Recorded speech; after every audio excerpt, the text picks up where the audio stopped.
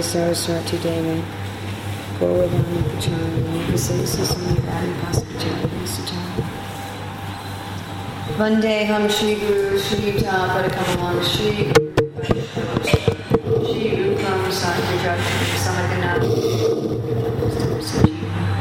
Sadvaitam Sadvadutam Parijana Samhita Krishna Chaitanya Devam Shri Radha Krishna Padam Sahagana Lalita Shri Vishakam Vitam Chana. Om Namo Bhagavate Vasudevaya. Om Namo Bhagavate Vasudevaya. Om Namo Bhagavate Vasudevaya. It's January 18th, 2011 in Chennai. We're reading from Srimad Bhagavatam, Canto 4, Chapter 30, The Activities of the Prachetas, Text 23. Shuddhaya Shantaya Namah Swanistaya Manasya Partam Vilasa Dvayaya Namo Jagatstana Layodayeshu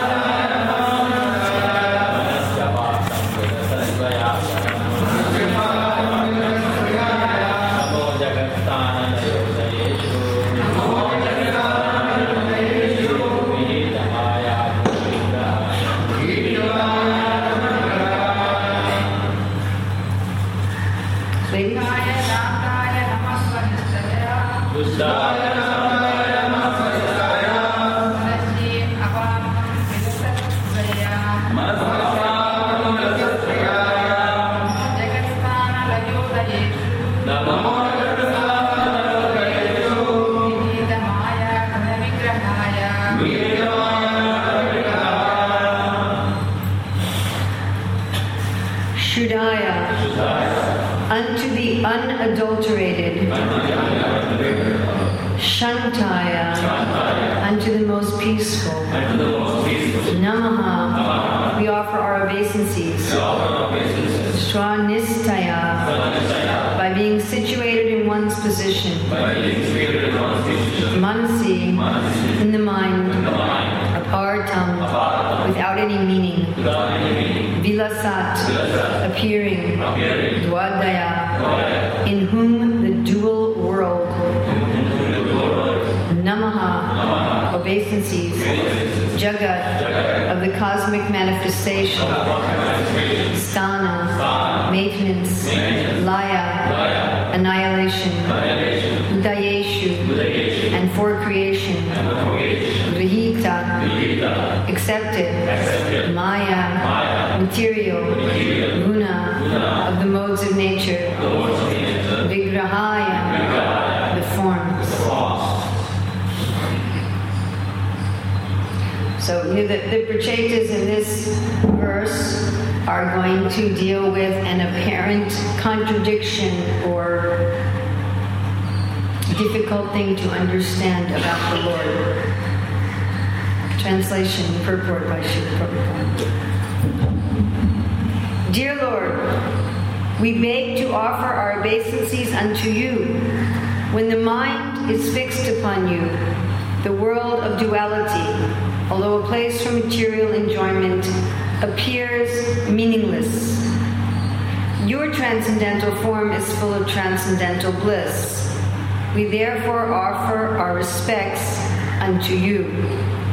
That's the first point that Jadis are making.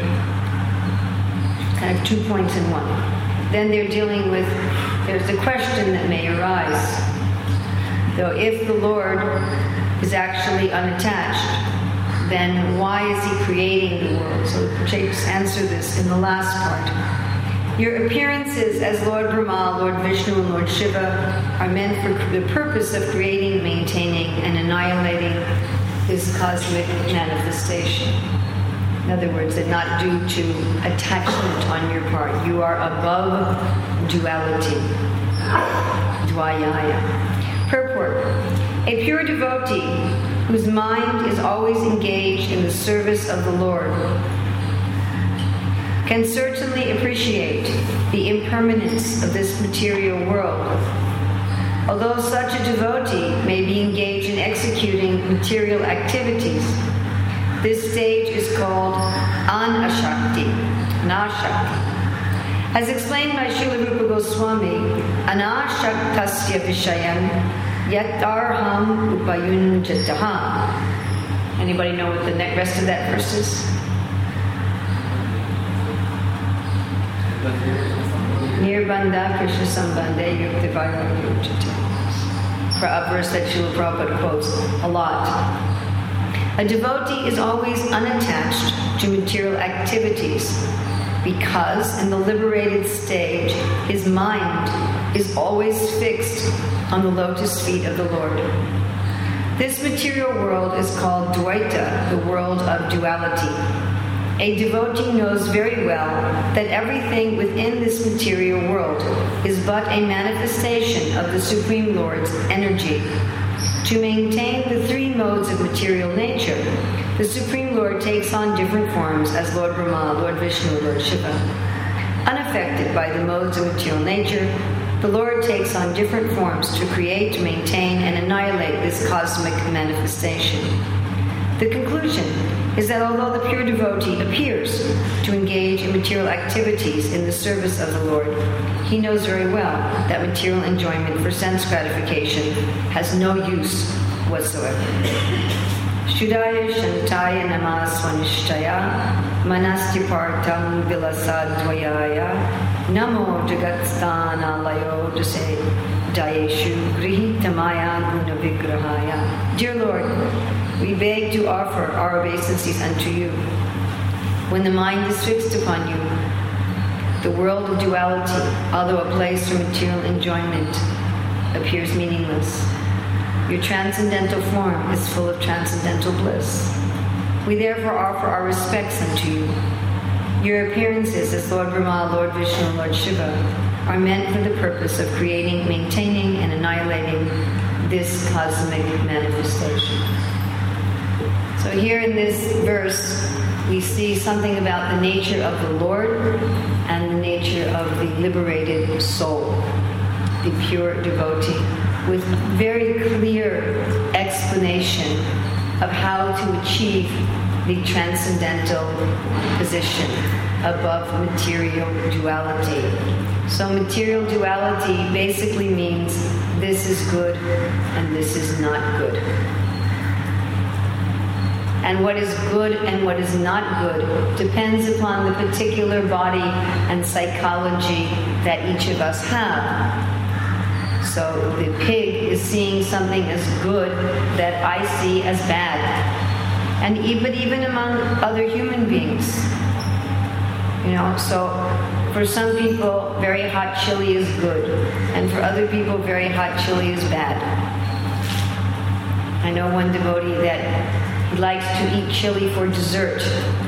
Instead of cake, he eats chili. And for other people, chili is just suffering. So that depends on the particular modes that are covering us. We have a filter over us. And this filter, depending on the combination of the modes, it makes certain things appear good and certain things appear bad. There's an expression, to see the world through rose-colored glasses. Have you ever heard that? So if you put on glasses that are sort of pinkish, the whole world appears pink. So we're all wearing glasses of a particular combination of the modes of material nature. And that particular combination makes certain things appear attractive to us, and other things appear unattractive to us. And this attraction and repulsion is due to what we think will give us happiness. I think, oh, this thing will give me pleasure, and this thing will give me pain.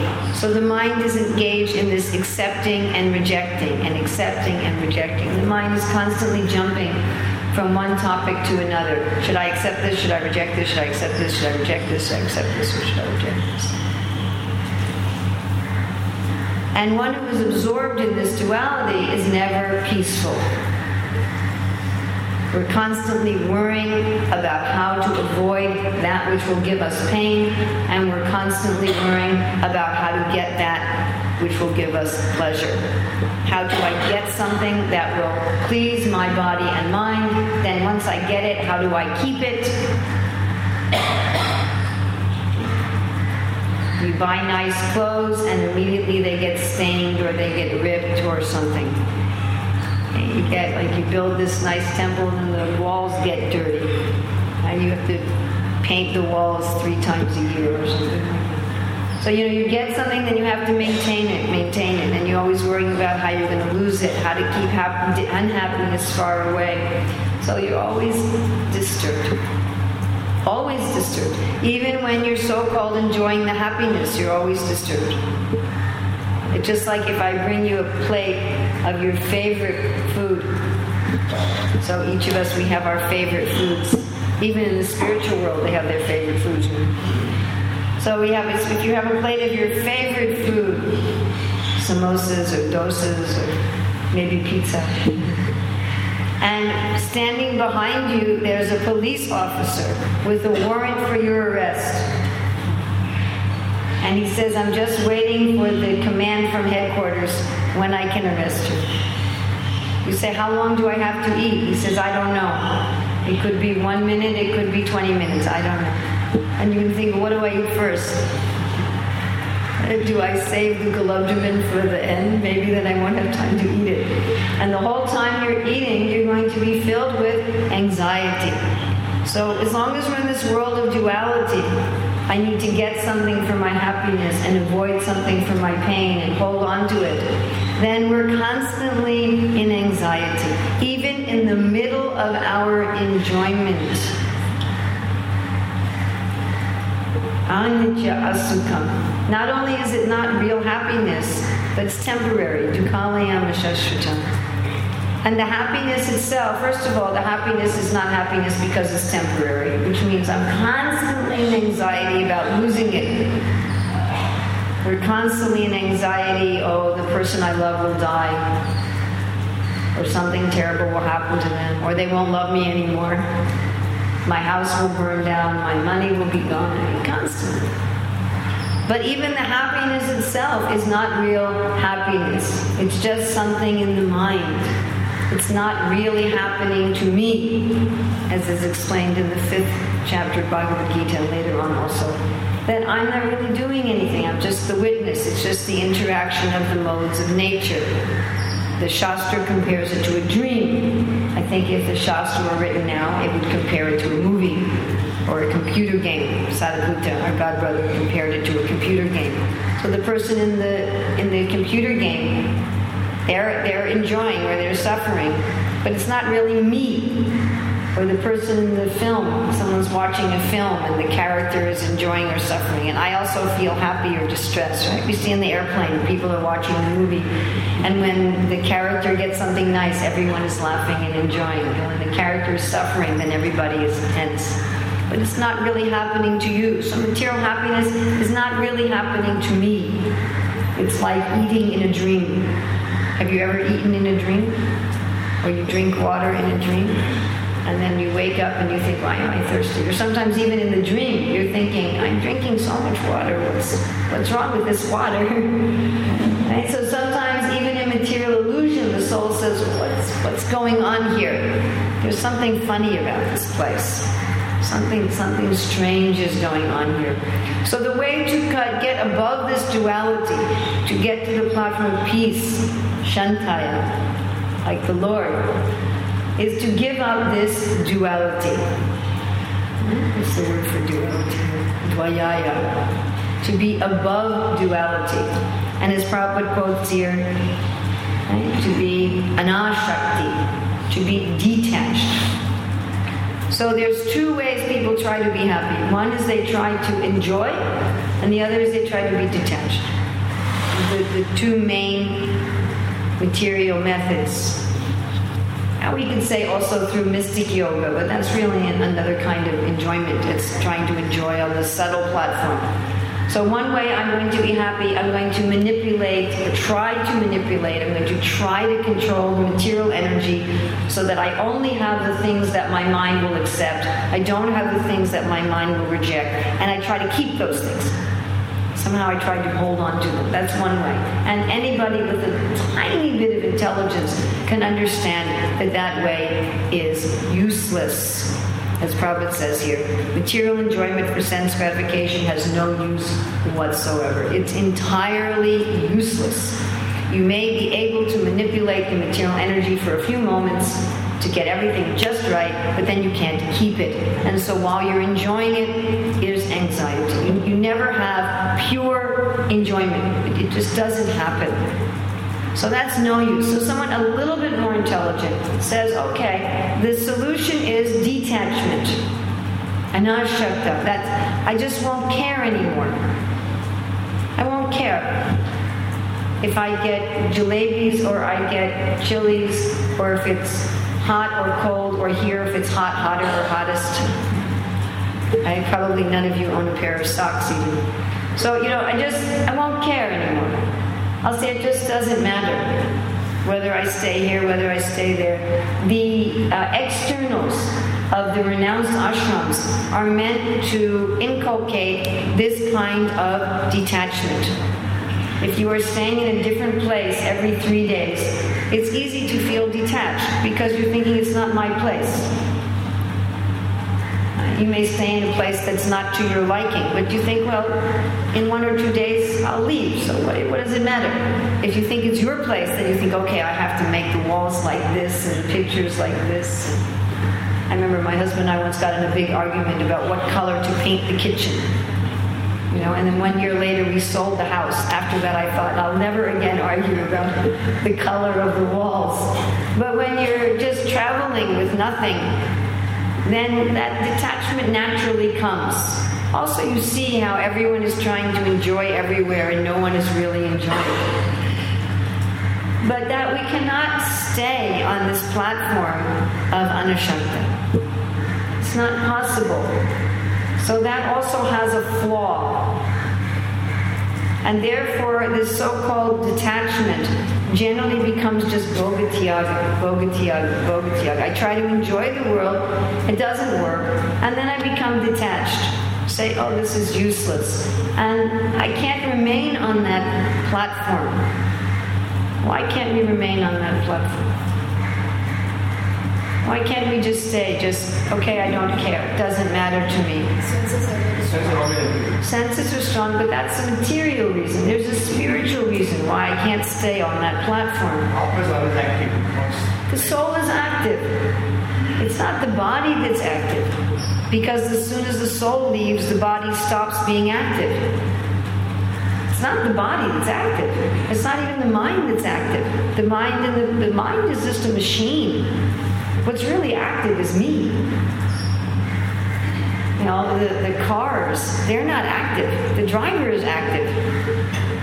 So I am active. I am active. Actually, the best place for the mind is stillness, which is what's being discussed here. Therefore, you find the great devotees, they often put their mind and body in a still condition, and they're active within. So I can't be happy just being detached because I'm naturally active. And why else? What else am I naturally? What is my nature as a soul? Pleasure seeking. Anandamaya Vyasa. I always compare this to the weapons that they call their heat-seeking weapons. You've heard of this in the military? So they shoot this missile. You know, generally if you shoot a weapon, you have to have very good aim. Like Arjuna, who could focus on the eye of the bird. So nowadays you don't have to have such good aim. You just shoot your missile, and the missile is designed that it's attracted to heat. So it goes to the engine of the other plane. It will self-correct. So we are pleasure-seeking. Whenever we think there's pleasure, we will go to it. So we cannot stay in a place of just neutrality. For a while, you can sit on the beach and just look at the waves.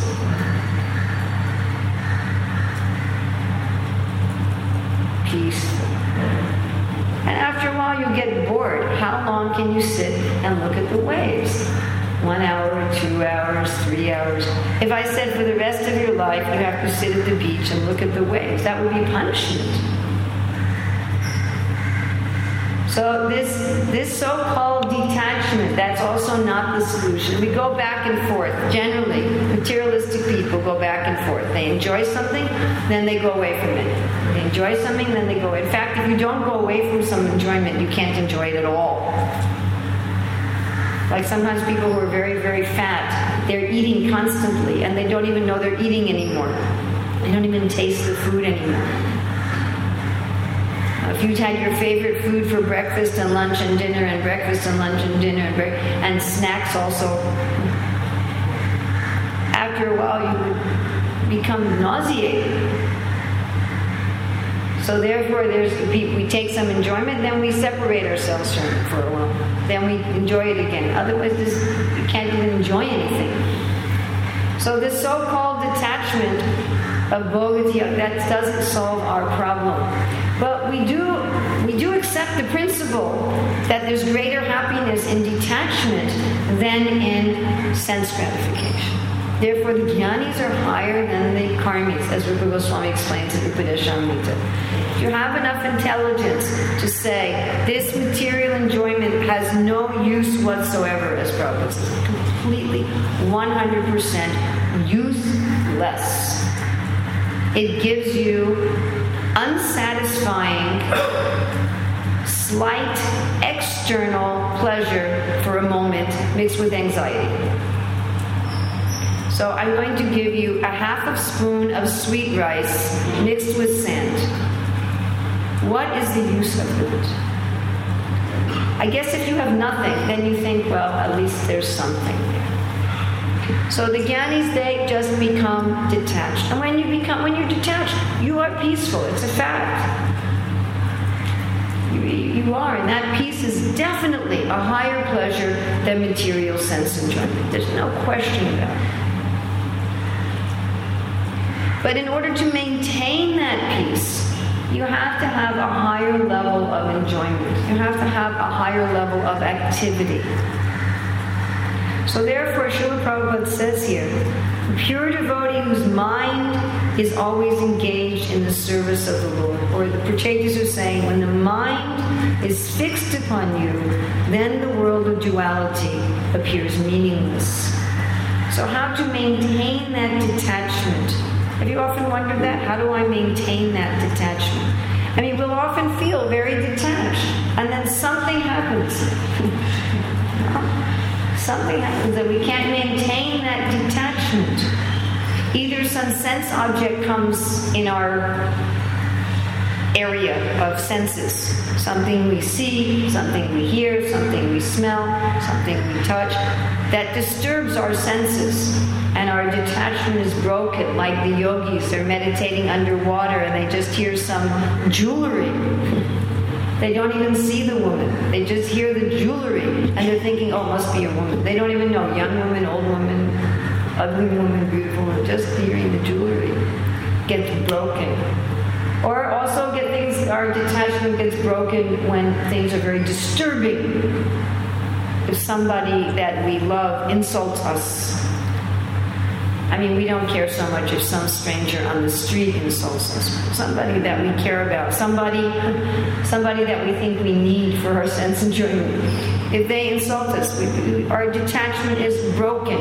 Or whenever something that's threatened, that we think, I really need this, our money, our home, our body, then we lose our detachment. We think how to keep this detachment.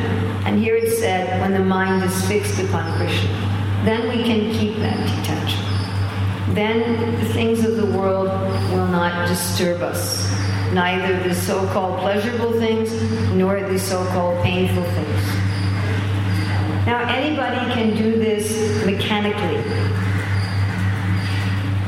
for a short time and get some idea of what this is. Prabhupada explains this in the teachings of Lord Kapila, that a materialistic man can put his mind in such a way that he's not disturbed even by a surgical operation. He gave the example of Stalin. That Stalin, you all know who Stalin was? The former Russian dictator. Was he a nice man? No. He certainly wasn't a devotee. He wasn't even materially a nice person. He was probably very much in the mode of ignorance. But he was afraid somebody would kill him in the surgery.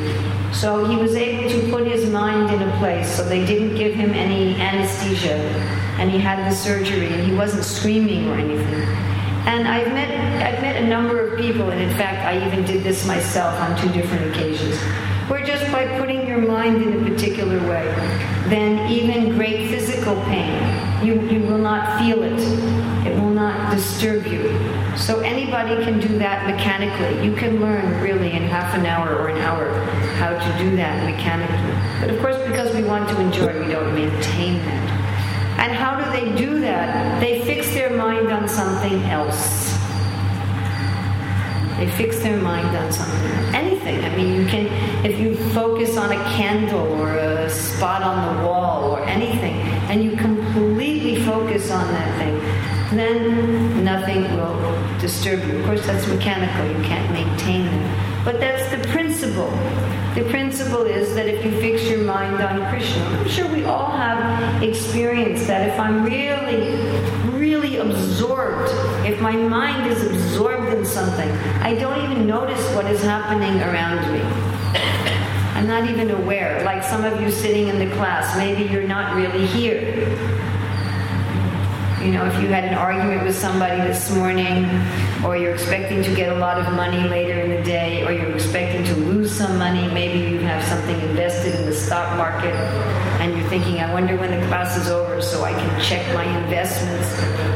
Or maybe you're planning on taking some journey tomorrow or later in the day, and you're thinking about that. If you're absorbed in something, or your mother's in the hospital, if you're absorbed in something, either positive or negative, you're not aware of what's going on around you. You don't even notice. If just good things or bad things, it doesn't matter to you. Right? Or if we're very excited about something, if somebody insults you or something, it doesn't matter. It doesn't matter. Oh, I'm going to Vrindavan tomorrow or something like that. You forget everything. So we all have a little experience of this. Actually, Prabhupada gave a lecture in place called Sanad in India, where he said we all know what Ashakti is. Here Prabhupada's talking about Anashakti, Anashakti, being detached. But our way of becoming detached is to become attached to Krishna, to fix our mind upon something. You cannot stay detached. You can try it. Try staying detached. That is not our natural position. So the way we become detached is by becoming attached. Therefore, this verse that Srila Prabhupada is quoting by Rupa Goswami. What's the next line? Nirbandha Krishna Sambandhe. I think it's Jiva Goswami who wrote a book, Madhava Mahotsava. Jiva Goswami. And that's a story of Srimati Radharani being crowned the Queen of Vrindavan. Which is very important for the Leela, because Krishna often accuses Radharani and her friends of picking flowers that belong to him. And he says, I own the forest. And they say, no, you don't. Radharani's the Queen of Vrindavan. She owns the forest.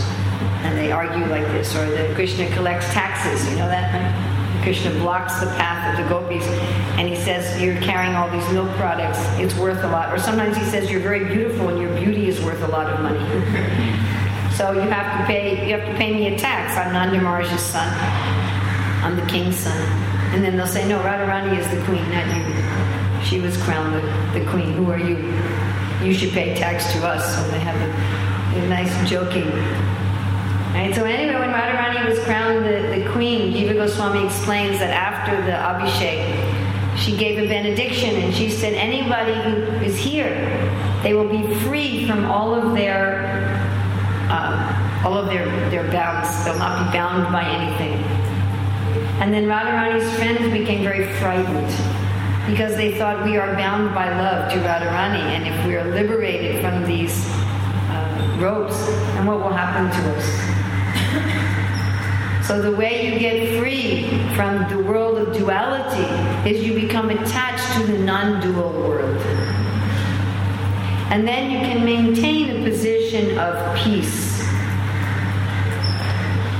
Just like the Lord does. It says here the Lord's unaffected by the modes of material nature, although he creates, maintains, and annihilates everything through the agency of Brahma and Vishnu and Shiva. Still, he's not affected. He doesn't become disturbed because he's absorbed in the non-duality. And here it says from Prabhupada, it's very interesting in this purport and a nice example of why one should study the Shastra completely, not just take one sentence.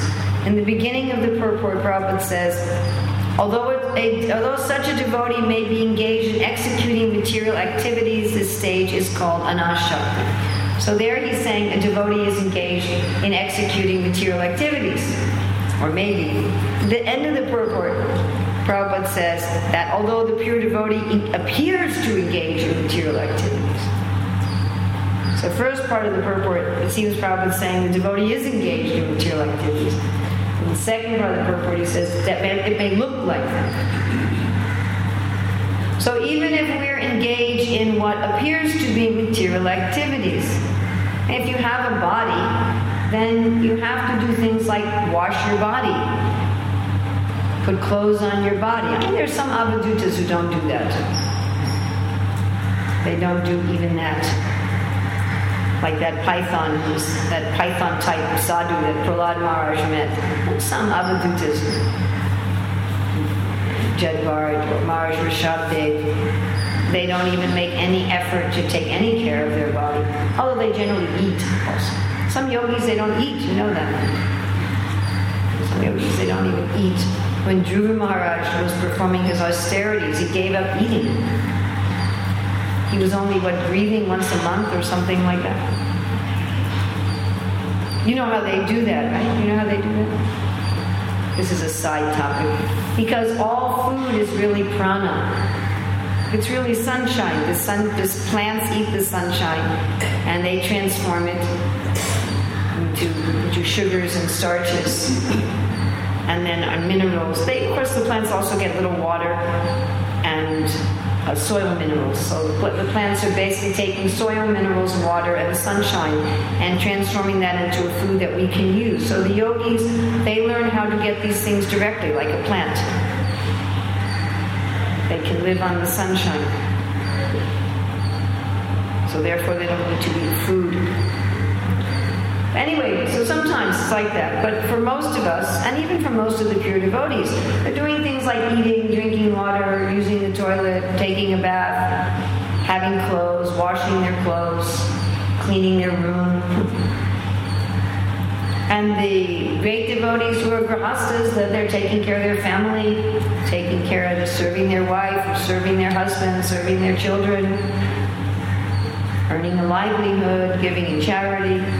And these are the same activities that materialistic people are doing for sense gratification. But the devotee remains unaffected by them. Why? Because he's become attached to Krishna. He's functioning on a different platform. And again, we all have experience of this. That if our mind is someplace else, that we're not affected by our externals. So what should the mind be engaged in? Wonderful, wonderful. Just first part of the first sentence of this purport. A pure devotee whose mind is always engaged in the service of the Lord.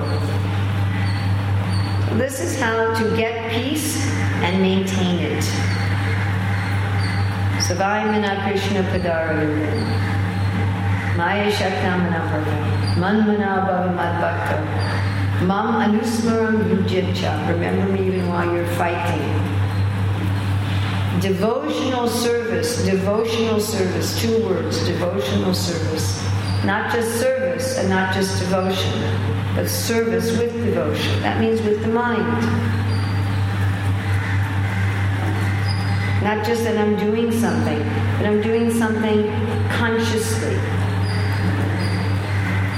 So for the mind to always be engaged in service means that my mind is always fixed upon what I am doing. For us who are in the Krishna consciousness movement, everything we're doing is devotional service with our body. I mean, sometimes people talk about full-time devotees and part-time devotees, but I don't really understand that. It doesn't make any sense to me. Become conscious. That's something else, but usually what they mean by that is like the brahmacharis living in the temple are full-time devotees and those grahastas living outside are part-time devotees. You know, we had an anti-grahasta mood in ISKCON starting in about 1975, and it's still there. So just because you're a grahasta doesn't mean that you're a part-time devotee, and just because you're a brahmachari doesn't mean you're a full-time devotee. Sorry to inform you. Like Prabhupada was asked, do you make more advancement living in the temple? He said, that depends whether or not your mind is on a different subject matter.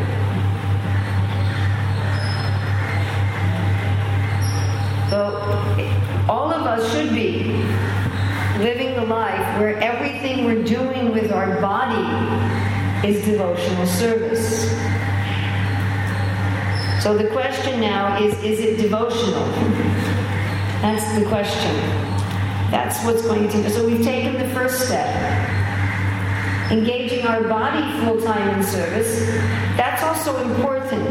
Right? Krishna says in the 12th chapter, love me. If you can't do that, do sadhana bhakti. If you can't do that, work for me. So engaging our body in service to Krishna, that's working for Krishna. That's not really sadhana bhakti. But that's the first step. The next step is that our mind should be engaged in service. So the only thing we have to do is get our mind in sync with our body. That's all. We just have to do what we're doing. We're already doing the right thing. I mean, maybe some of us aren't always doing the right thing. That's another discussion. But assuming that we're always doing the right thing, then we just have to become aware of what we're doing and for whom we're doing it. That's all. That's all you really have to do. It's actually very simple. Prabhupada said the process is very simple. Doing it is difficult. But the process itself is extremely simple. Do things that Krishna likes. Do things given in the Shastra. Do things given by Guru Sadhu Shastra. And then be conscious of what you're doing and for whom you're doing it.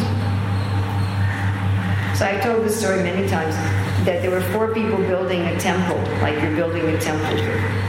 So I haven't seen any workers since I've been here, but They've gone for the holidays. So after the holidays, I'll assume that they'll come back. So you go to one worker and you say, what are you doing? And he says, I'm putting one brick on top of another. You go to another worker, what are you doing? I'm working to feed my family. I'm working to make money for my family. The next worker, what are you doing? I'm building a temple so that people can follow moral principles and worship God and we'll have a civilized society. Go to the next person, what are you doing? I'm building a house for the person I love. So the activity is the same. But the consciousness is different. And if one is always thinking, I'm doing this to please Guru and Krishna. I'm doing this to, I'm a servant. The mind is always engaged in the service. That means not just that I'm thinking about what I'm doing, but I'm really making sure that what I'm doing is service.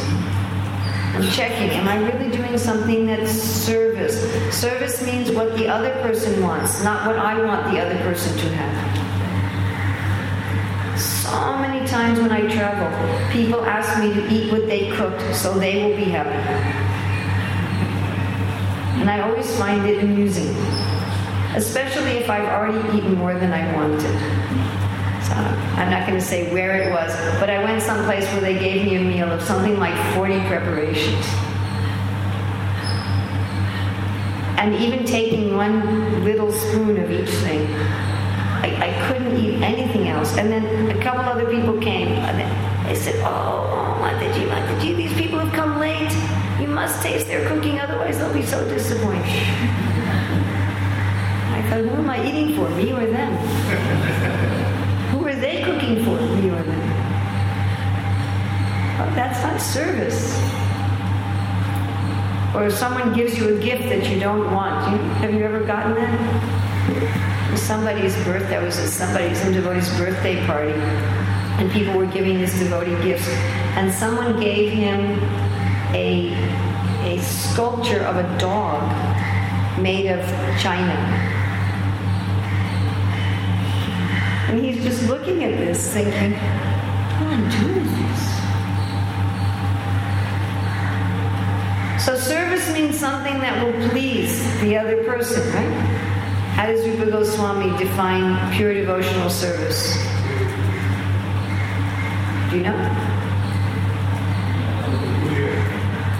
Anyabhilasita sunyam jnana karma anavritam anukulena krishna anushilam. Anukulena, it's got to be pleasing to Krishna. It's got to have a mood of being favorable to Krishna. The motive has to be to please Krishna. So we want to be free from duality, and we want to be able to maintain peace and detachment. Then our mind always has to be thinking, what will please my spiritual master? What will please the Parampara? What will please Krishna? That doesn't mean that you can't do things that you want. It doesn't mean you become a nothing. Prabhupada said Krishna consciousness is not narrow or stereotype. There are many, many things that I like and that I enjoy that are also pleasing to Krishna. I can choose something that's according to my nature. My nature means things that I naturally enjoy. That's what my nature means. So Krishna says we should serve him according to our nature, but in a way that's pleasing. That's actual service. Actual service means I'm thinking about Krishna's pleasure. I'm thinking about Krishna's pleasure. Just like I have one good friend who I was visiting recently. I can't see her very often. And somehow or other she had some time. So I noticed that on her home altar, she didn't have any flowers, maybe just like one flower. And I said, wouldn't you like to have some flowers? She says, well, I don't know. I said, I'll get you some flowers. So for 2 days I was bringing her big bags of flowers. And then finally she said, I'm not really a flower person. She said, this is what you like, it's not what I like. I said, well, what flowers do you offer your deity? She says, Tulsi flowers mostly. She said, if you really want to make me happy, get me Tulsi mantras. So what is that person like? And I think first I was disappointed. I thought, I want to give her flowers. That wasn't what she wanted. Like the Prabhupada gives the example of the spiritual master says, please get me a glass of water. And you think, oh, milk will be better. And so mind being engaged in service means I'm meditating. To meditate on what Krishna wants and what Prabhupada wants, what Guru Maharaj wants, what the Parampara wants. You know what? I have to study the other person. I have to actually study the other person. If you give somebody some, little clay dog for their house, that means you're not studying them. You're not thinking, what do they like? So therefore we really hear about Krishna, and we hear about Krishna. We study what is Srila Prabhupada saying to understand what is their mood. What do they like? What will make them happy? And then I absorb my mind in that. I absorb my mind. How can I use the talents, the nature, the inclinations that Krishna has given me in this life because of my past karma or whatever, it doesn't matter why I have my nature. How can I use my nature? Where is there a connection? I see these are all the things Krishna and Guru wants. And these are the things that I can do. These are the talents and abilities. Where can I match them? How can I use somehow the body and mind I have in service? And this is to be a constant meditation of the mind. And giving everything with love. And if we're constantly absorbed like that, what happens? Krishna becomes pleased. Just like any of us. If somebody's really thinking about me and really trying to make me happy, of course I become pleased. Right? Isn't it a fact? People often give me clothes, but only sometimes do they give me clothes that I like to wear. I was someplace where a devotee bought me a sari just exactly like the saris I like. I was so happy. I thought, oh, finally someone who notices what I like. We immediately become happy. So Krishna becomes happy. Then he realizes this is someone who wants to love me. This is not someone who wants to use me. And if somebody wants to love us, we naturally want to be with them. So then Krishna, he wants to, we were just reading in the previous purport. It says here, the Supreme Lord is attracted by devotional service and he can approach us more swiftly than we can approach him. So as soon as Krishna sees, this is someone who cares about me, that he can run into prayer. I mean, Krishna's so far away. You ever feel like that? Krishna's so far away. When we first come to Krishna consciousness, we think we're going to be Krishna conscious in a week or something. But after a while, you start seeing, I'm really far away. I'm really a hopeless case. I mean, there's no way I'm going to become Krishna conscious in this lifetime, or to speak of 100 lifetimes or 1,000 lifetimes. It's just not going to happen. It's impossible. I'm just so fallen. But Krishna can approach us like that. As soon as he sees this is someone who wants to please him. And then he reveals himself. He says, here I am. Don't try to see God, act in such a way that God wants to see you. So as soon as our mind is absorbed in service, Krishna is attracted. Of course, he may test us. He will test us. Not may, he will. And Guru will test us. Who are you really working for? Who are you really trying to please? But when we pass this test and Krishna sees, oh, you care about me, then he will reveal himself. So it's a very, very simple process.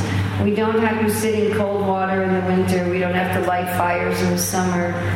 We don't have to, eat only old dry rice and wear torn clothing and give up our home and sleep under a different tree every night. We don't have to do that.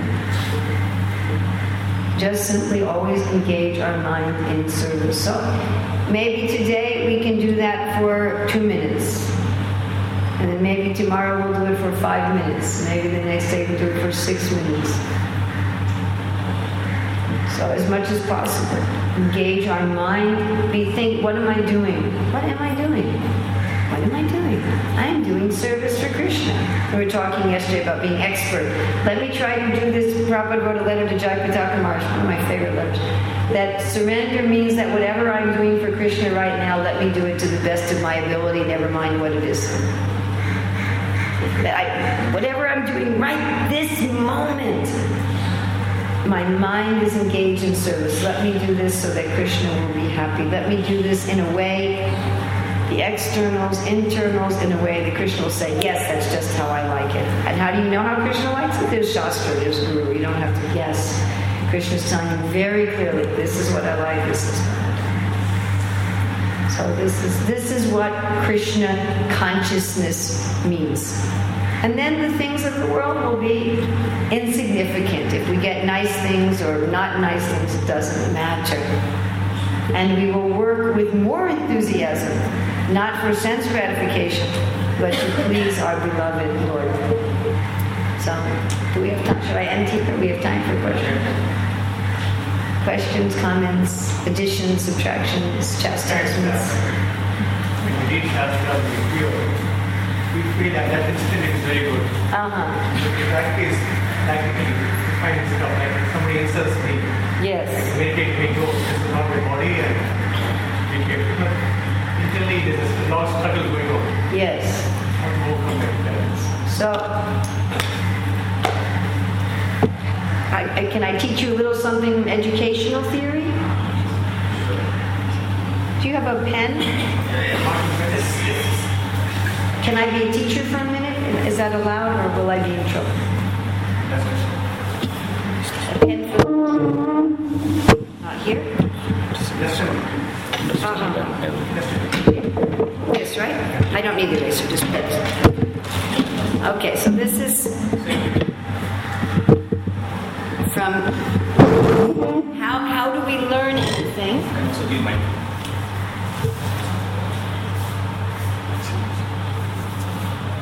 Four steps. So first,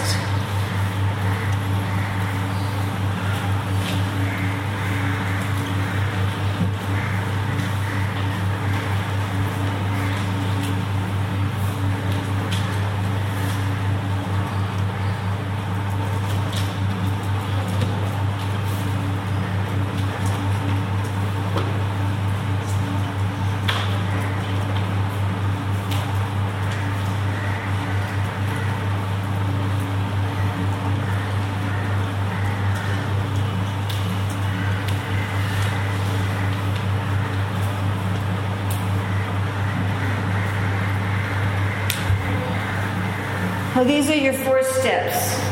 Unconscious incompetence. Do you all understand these words? Conscious incompetence, then conscious incompetence, then conscious competence, and unconscious competence. So when we're in Maya, we're in unconscious incompetence. We're doing everything wrong and we don't even know it's wrong. If you go to materialistic people, they don't understand why they're suffering. They have no idea.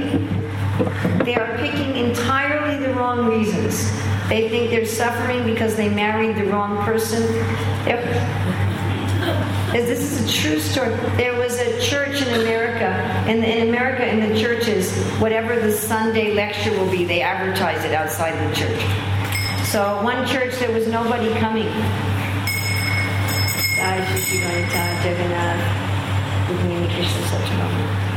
But nobody was coming to the church, 20 people every Sunday. So they put an advertisement. This Sunday's talk will be what to do if you think you married the wrong person. 2,000 people came. So people thinking, I'm unhappy because I don't have enough money. I'm unhappy because I live in the wrong climate. I'm unhappy because I have some disease. They don't understand. And so they're using the wrong, because they are misidentifying the problem. Like if you misdiagnose a disease, you'll take the wrong medicine. So because they're misdiagnosing their disease, they're taking the wrong medicine. So they're incompetent to solve their problems, and they don't even know they're incompetent. They think they're going in the right direction. They think they're doing the right thing. They have no idea.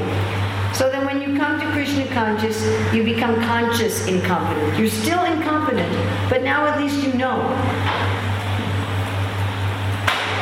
So when you're a materialist, when someone insults you, you think the cause of your suffering is the other person insulting you.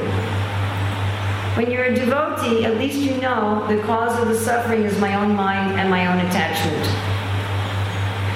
Now that doesn't mean you can do anything about it yet, but that's an important step. The reason I'm teaching this is please be aware that if you know that you're in Maya, if you know that the cause of your suffering is your attachment, that in and of itself shows that you are making advancement.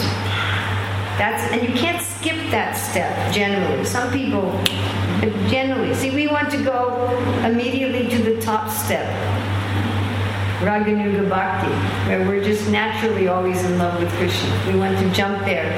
I want to be just naturally in Maya and then just naturally Krishna conscious in one day. It's not the way it works.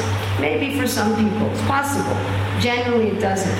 Those two intermediate stages are very uncomfortable. They are unpleasant. To be aware that I am a rascal, nonsense, fallen, envious, lusty, angry, greedy person is not pleasant. To think, oh my goodness, I am doing this for my own prestige. I'm doing this just to get money and a place to stay. I'm so envious of the other devotees. Oh, look at that sannyasi guru. He's getting all of the praise and I'm getting, and you become aware of all this. It's very uncomfortable.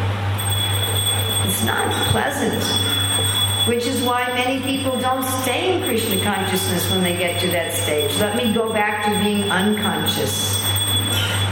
Right? They say two people are happy. Bhagavatam says the fools and the transcendentalists. So the bottom one is the fools and the top one is the transcendentalists. So then you want to come to the next stage. And that means that you do the right thing, but you do it deliberately with intelligence. You're not doing it automatically. So therefore, we're giving steps. Okay, the way to do it, like last night we were talking about, if somebody insults you, you think, okay, Krishna's protecting me, I don't need to protect myself. This person can only hurt me if Krishna wants. Krishna has some purpose. He's controlling everything. This person did something wrong. Let me help them for their benefit. I don't need to help them for my benefit because Krishna's already taking care of me. And I desire that they learn through joy because I want to learn through joy. And that will please Krishna. So there's some steps. This is what you can do. So first you may have to write down the steps and you have it in a little notebook. And next time someone insults you, you pull out your notebook. What am I supposed to do? So, you write down, oh, my mind is always supposed to be engaged in service. What does that mean? That means I become conscious of what I'm doing. What am I doing? For whom am I doing it? Is it please? These are the questions asked. So maybe first you have to write that down and you have a little note on your desk. So you see it and you remember. You have to go through some steps. And that's also painful. It's not pleasant. It feels very artificial.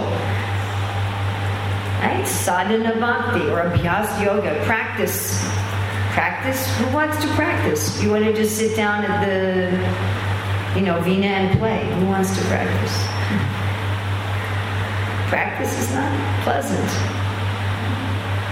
My daughter taught Bharatanatyam dance for many, many years, and she said most of her students, they just want to perform. They don't want to come to the classes and practice. So we also don't want to practice so much trouble. It's so hard. If you want to love Krishna, you have to take some trouble. Without trouble, there's no meaning to love. Can you imagine? Someone says, I love you, I love you. Your wife says, oh, I love you so much. Well, how come there's no dinner? Oh, it's too much trouble. Oh, my dear wife, I love you so much. Why is there no money? Oh, too much trouble. There's no meaning. There's no meaning. So we have to take some trouble. I mean, it's our fault that we're in Maya. That's not Krishna's fault. That's my fault. So now I have to take some trouble to get out of it. That's my penance.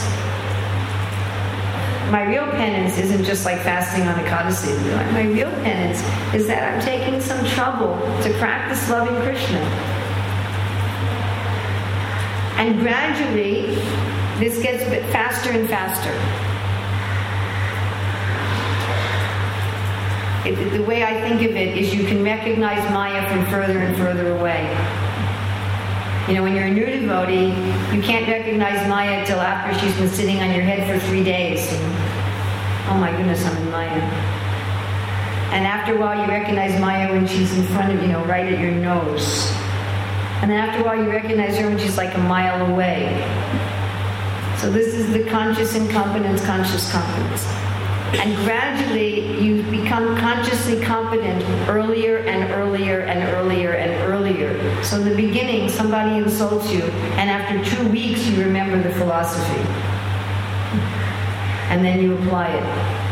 And then gradually, after 2 days, you remember it. And then gradually, after 10 minutes, you remember it. And then gradually, you remember it immediately. You don't get affected. You see it coming. And then it becomes a habit. Because, by the way, being Krishna conscious is our nature. It's not an imposed habit. Even a materially imposed habit can become second nature. Even something that's not natural.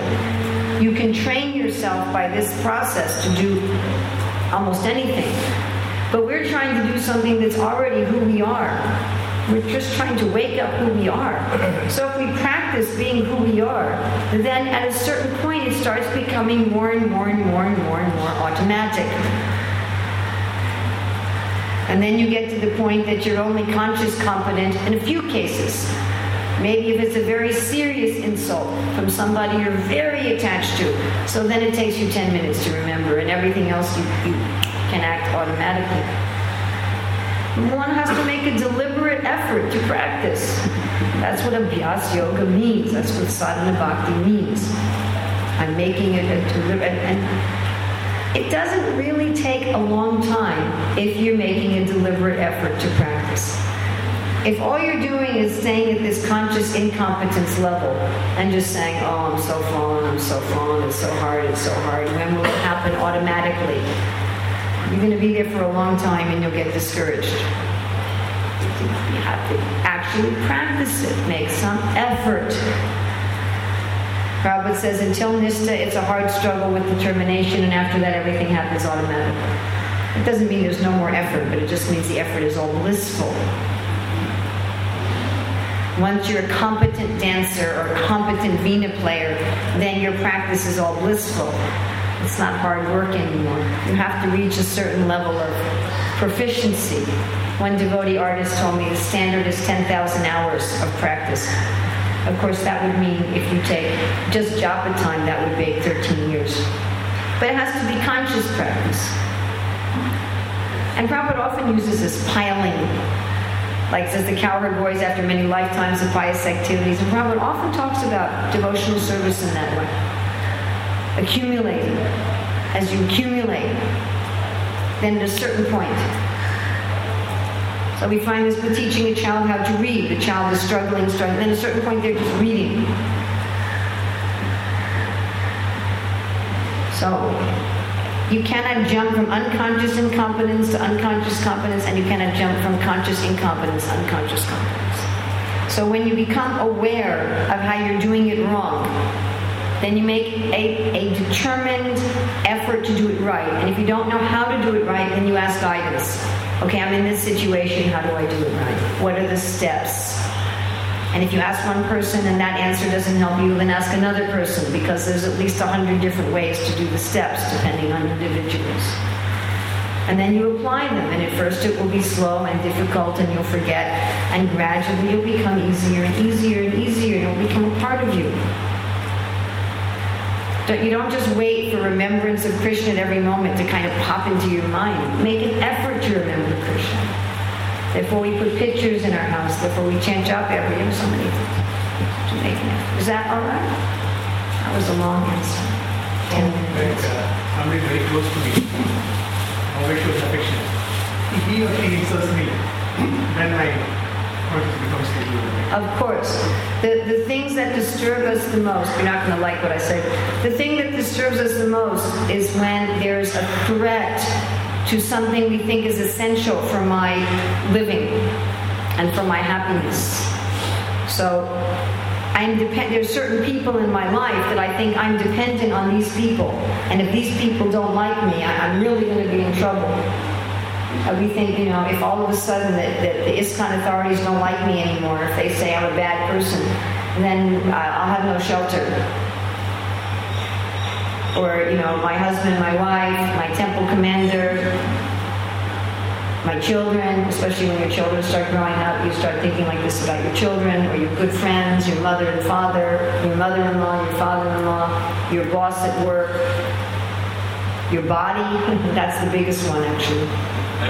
The biggest one, because we think my body is my shelter, that the way I will accomplish everything, that all of my desires are through my body. So when the body doesn't work, it's very hard to be detached.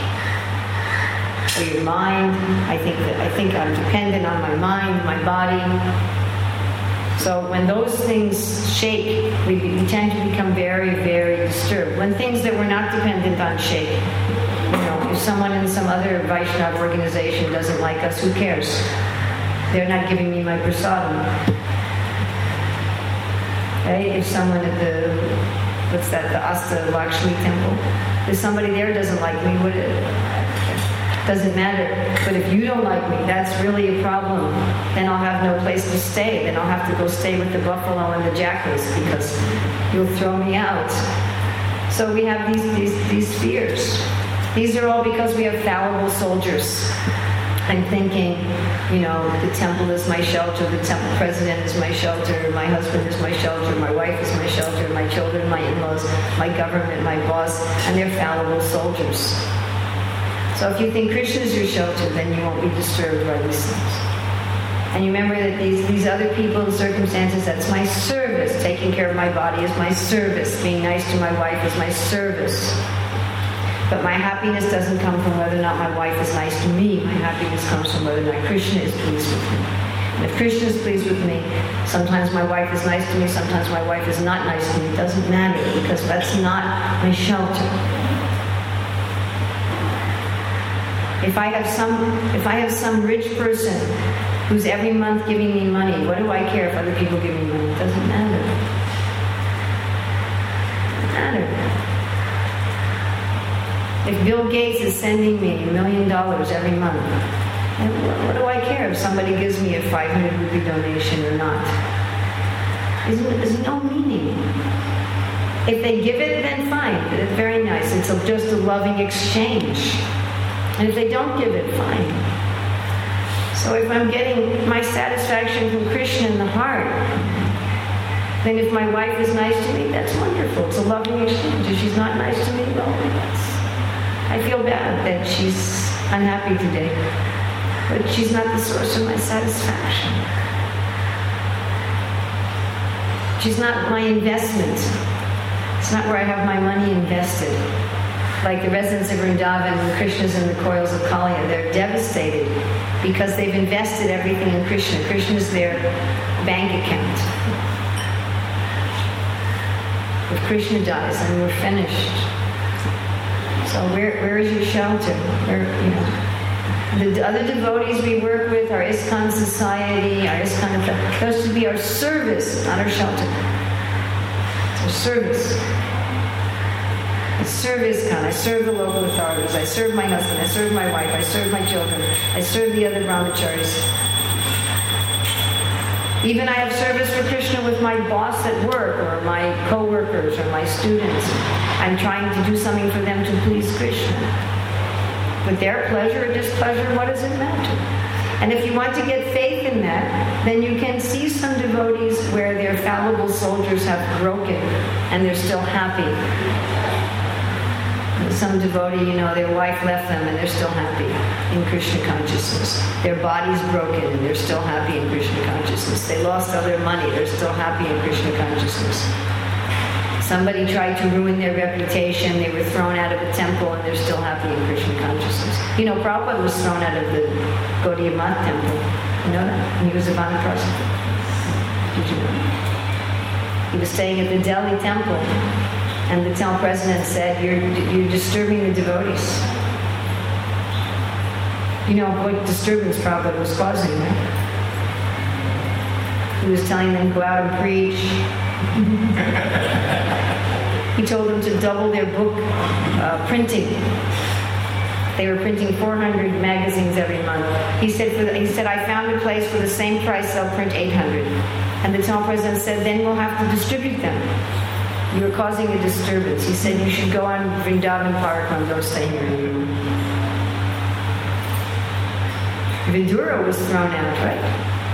Duryodhana said, throw him out, leave him with nothing but his breath. And he thought, okay, time to go. Vibhishan was thrown out. The Pandavas. But they were still happy. Krishna still took care of them. So you can meditate on some, if you look what your fear is. And you can meditate, some devotee, that thing actually happened to them. And still Krishna's taking care of them and they're still happy. You think, Krishna's going to take care of me, I don't have to worry. Let me depend on Krishna. Without depending on Krishna and being connected with Krishna in service, remaining equipoised is impossible. We have to have some shelter. It's a tasta shakti.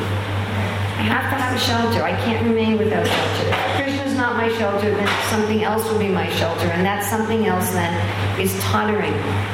And as soon as that something else totters, I will become disturbed. Because it's my shelter. It's my false shelter. Is that all right?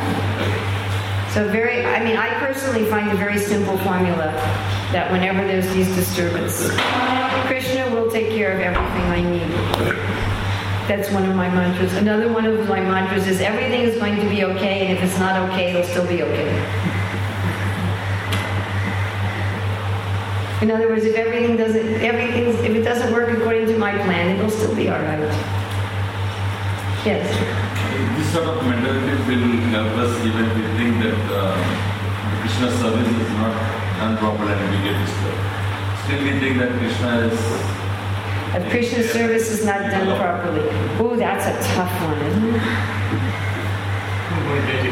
First of all, you've got to make sure that your motive is really about Krishna's service. I find often my motive in that situation is really my own ahankara, that I know better than you. Are you really sure Krishna's service is not being done properly? So the first question is, am I really sure that they're wrong and I'm right?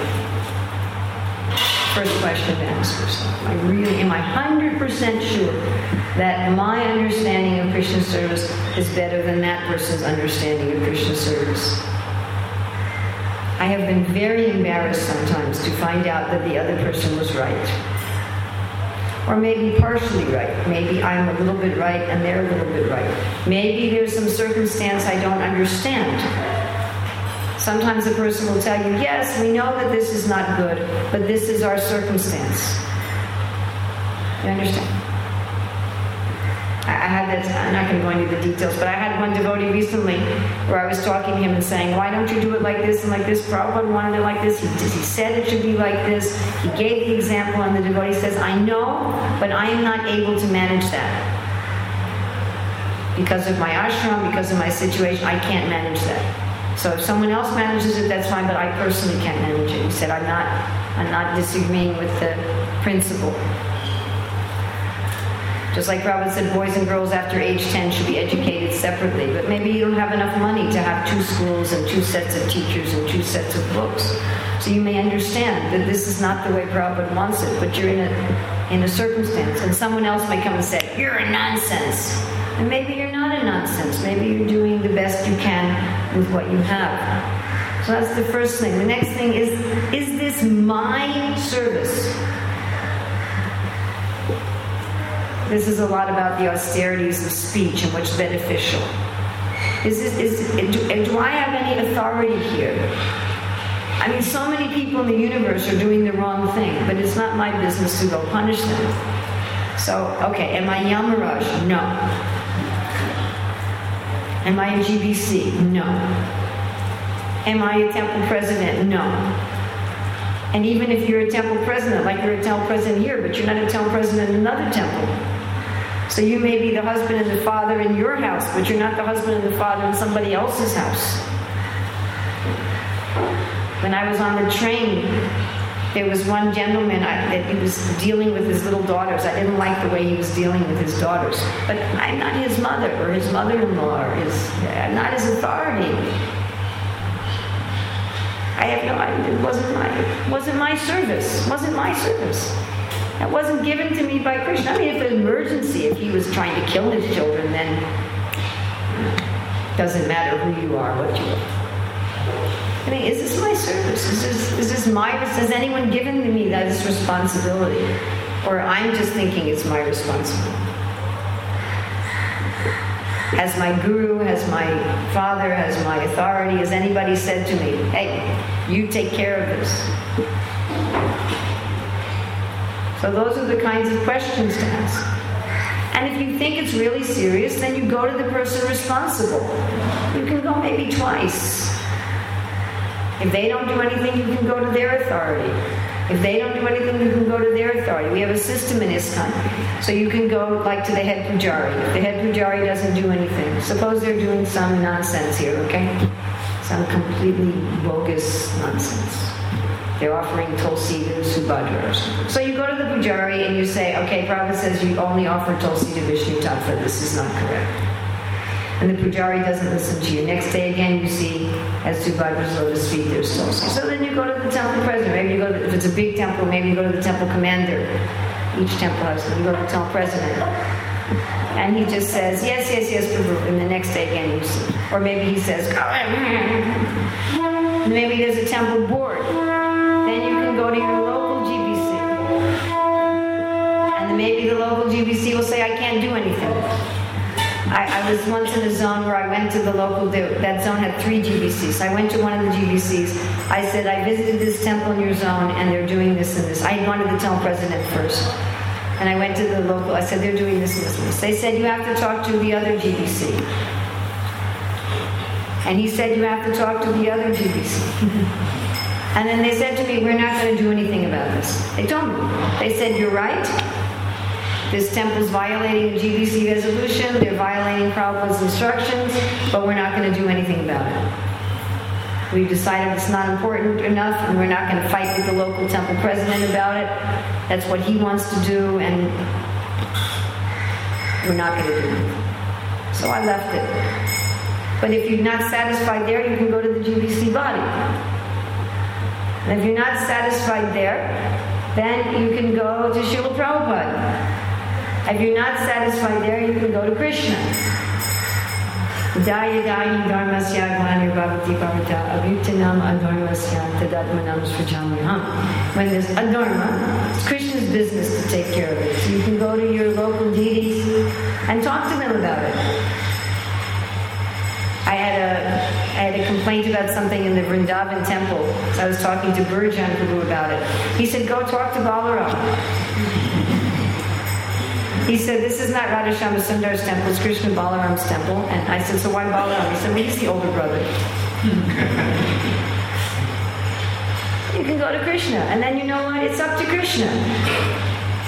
He may have his reasons why he's allowing that right now. Just like those of you who have children or those of you who are teachers. You don't correct everything all the time. Any of you who have anybody under your authority, you don't correct everything they're doing wrong all the time. You have to choose. We say choose your battles. You have to choose. There's one expert in child raising. He says major on the majors and minor on the minors. You have to decide what's important and what's not important. And you focus on certain things, and maybe after you fix that, you focus on another thing. So ultimately you go to Krishna, and then you're a servant, you're a servant, you're a servant, you're a servant. You've taken it all the way up to the chain of command, you put it in Krishna's hands, and then up to him. And if he wants you to do something about it, he'll let you know. Krishna doesn't have a difficult time communicating. He's expert. Communicate. And some things you have to tolerate. Krishna tolerates a lot of stuff. Krishna tolerates a lot of living entities doing a lot of nonsense for a long time. And he doesn't just go and fix everything all the time. And it pains him. It pains him. Of course, Bhaktisiddhanta Saraswati said, and I never like to read this, what does he say the reformer should do? If you want to reform society, what should you do? Correct yourself. So none of us want to fix ourselves. We always want to fix everybody else. You can also say, am I doing perfect devotional service? When was the last time I did perfect devotional service? Do I follow every single instruction of Srila Prabhupada? Every minute of every day? How many minutes in a day am I really following Prabhupada's instructions? Am I thinking of Krishna always? That's the main instruction. Why don't I work on that first? So let's do that first. Prabhupada said the highest principle is to save others, and even higher than that is to save yourself. So if I'm only thinking of Krishna maybe 2 seconds a day, even during my japa and kirtan, and I'm not even doing devotional service, I'm just doing service. And how can I talk about how someone else is doing devotional service? I haven't even practically started my devotional service. Devotee said to Prabhupada, sometimes we fall into Maya. He said, no, you're always in Maya. Sometimes you fall into Krishna. You know, I really like something that Jesus said. He said, if you see a speck of dust in your brother's eye, he said, first take out the log in your own eye, and then you'll be able to better see the speck of dust in your brother's eye and take it out. So it's another thing to stop and say, who am I to correct anybody else? And do I always respond when people try to correct me? How do I respond? If someone comes to me and says, Ramila, that's nonsense, do I always say, oh, thank you, Prabhu. Thank you so much. And I go fix it. Do I always do that? That's another question to ask yourself. So work on that first. If there's an emergency, but you gotta make sure it's an emergency. If somebody's being killed in the temple room, or they're offering chicken to the deities, that happened once ago, actually. So that kind of thing. Then it doesn't matter who you are, what you are, you just need to do something. Okay? Is that all right? Whenever I follow this advice I just gave you, I'm happy. Whenever I don't follow it, I'm very unhappy. I've also seen that if it's not your service, if you try to fix it, it doesn't work. I've also had this experience. The only thing that happens is I forget Krishna. It's very interesting. If I see something wrong, it's actually wrong, and I try to fix it, but it's not my service to fix it. The only thing I do is I disturb my internal Krishna consciousness, that's all. And I get angry at the devotees, and I fault find the devotees, and I commit offenses, and nothing externally changes. It's very interesting. But we have a group of devotees who have made it their mission to fix ISKCON, you know. But you'll find they make a lot of noise, and they never change anything. The only thing they change is they change their mentality so that they become Vaishnava Aparatis. And they think that the weed is the creeper. I've met people like this, and sometimes I'm one of those people. You know, that they're eating Vaishnava Aparad for breakfast, lunch, and dinner and thinking it's prasad. So that's not, don't go there. So if we're Aparatis, Prabhupada says, may take 700 lives to even start with Krishna consciousness. So is that all right? Thank you very much. All glories to Srila Prabhupada. Shri Bhaktivinoda Ki.